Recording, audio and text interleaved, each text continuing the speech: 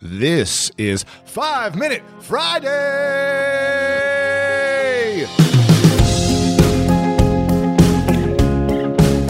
Our guest today is Jack Canfield. Now, Jack is an incredible guy. I've had him on before. There was an extremely successful episode. We'll have that linked up as well. And he knows what motivates, drives, and inspires people to do the impossible. He's a Harvard graduate with a master's degree in psychological education and one of the earliest champions of peak performance. He's also the co-founder of the Chicken Soup for the Soul book series and author of The Success Principles.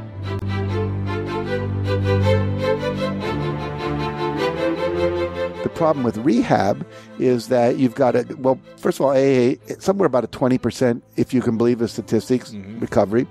Only 20% of people go, keep going. 20% of people go to AA, keep going. Yeah. Gotcha. And that number is suspect because we don't know how clear it is. But let's give it to them. Rehab, 15 to 30%, and that's also suspect because there's no real long-term longitudinal Talking about studies. recover or 15 to 20%. Recover, that's what they say. Rehab. But we have 80%, 79.5% to be exact, recovery rate after 5 years still sober from the first coaching program. And now after the book, it's, when we did the beta test, 4 to 5 months still sober.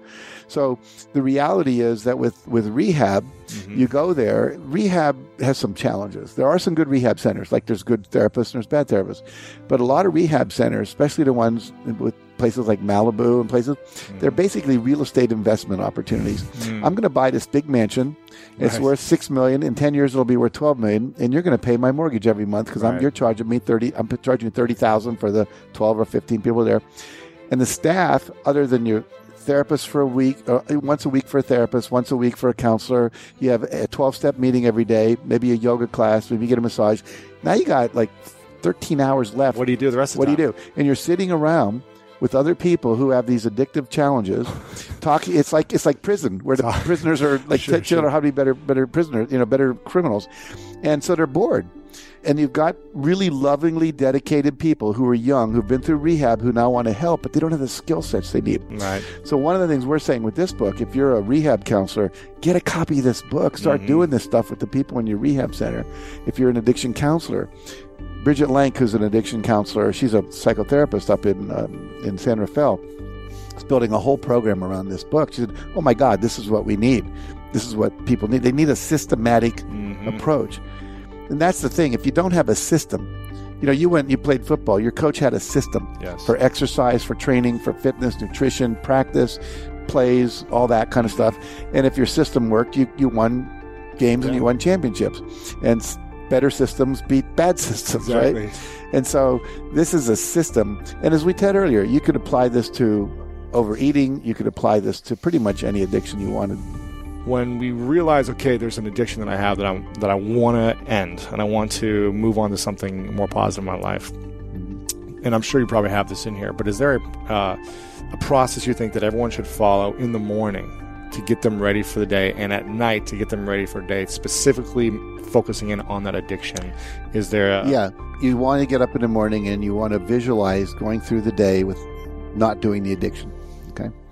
There's something we call it evening review at the end of the day, where you close your eyes and you say, where could have I been more on purpose or more on focus for this commitment I have? Oh, you did that thing, you did that thing. And so you're just checking in. You want to program your day, schedule your day. What are your activities going to be? The problem is, if something shows up at 5 o'clock and I'm bored and I don't have anything to do, I'm in trouble. And there's this thing called decision fatigue. And there's also something called compassion fatigue. They first learned this where they were doing in prisons where they're doing parole boards. In the morning, 70% of the people who were up for parole got paroled. In the afternoon, it was like anywhere between 10 and 30%, depending on the prison. People got tired of making decisions. They just, screw it, I'm not getting out. Wow. And so what happens is, as the day goes on, your willpower wanes. Willpower is like a meter. And so in the morning, if you're going to do an exercise, if you're adding exercise into your day, do it first thing in the morning. Yeah. Put your shoes and your running shoes. You have to trip over them before you go into the bathroom. And if you have a partner, wear your shorts, your workout shorts to bed. To bed. There you go. And then having that accountability partner, someone else you're doing it with, that you can have it. Like, you could be my accountability partner for this. I call you every day, say, okay, here's what I'm going to do today. This is my rule. And at 5 o'clock, I'm going to do this exercise, or I'm going to go do a solution in a book, or I'm going to play my guitar for an hour, whatever it is. And we give people 101 alternative activities that bring joy into your life other than drinking in one of the chapters. So you can pick one every day and do it, or you pick one and stay with the same thing every day. And then, one of my favorite ones is listening to comedy albums. There's so many great comedians now. Go to iTunes and download a comedy album. And just laugh. And laughter secretes endorphins in the brain. Endorphins, a natural opiate. You don't need to drink if you're laughing. And so laughter is really important. But I can wake up in the morning and just laugh, or I can listen to a comedy thing in the morning and laugh. The other thing is, you want to do a gratitude exercise. One of the things we found, and we were kind of surprised by it, we knew it was important, law of attraction, all that. But one of the top things when we asked people what was the most important in the book, gratitude. People basically, a lot of them drink because they think their life sucks.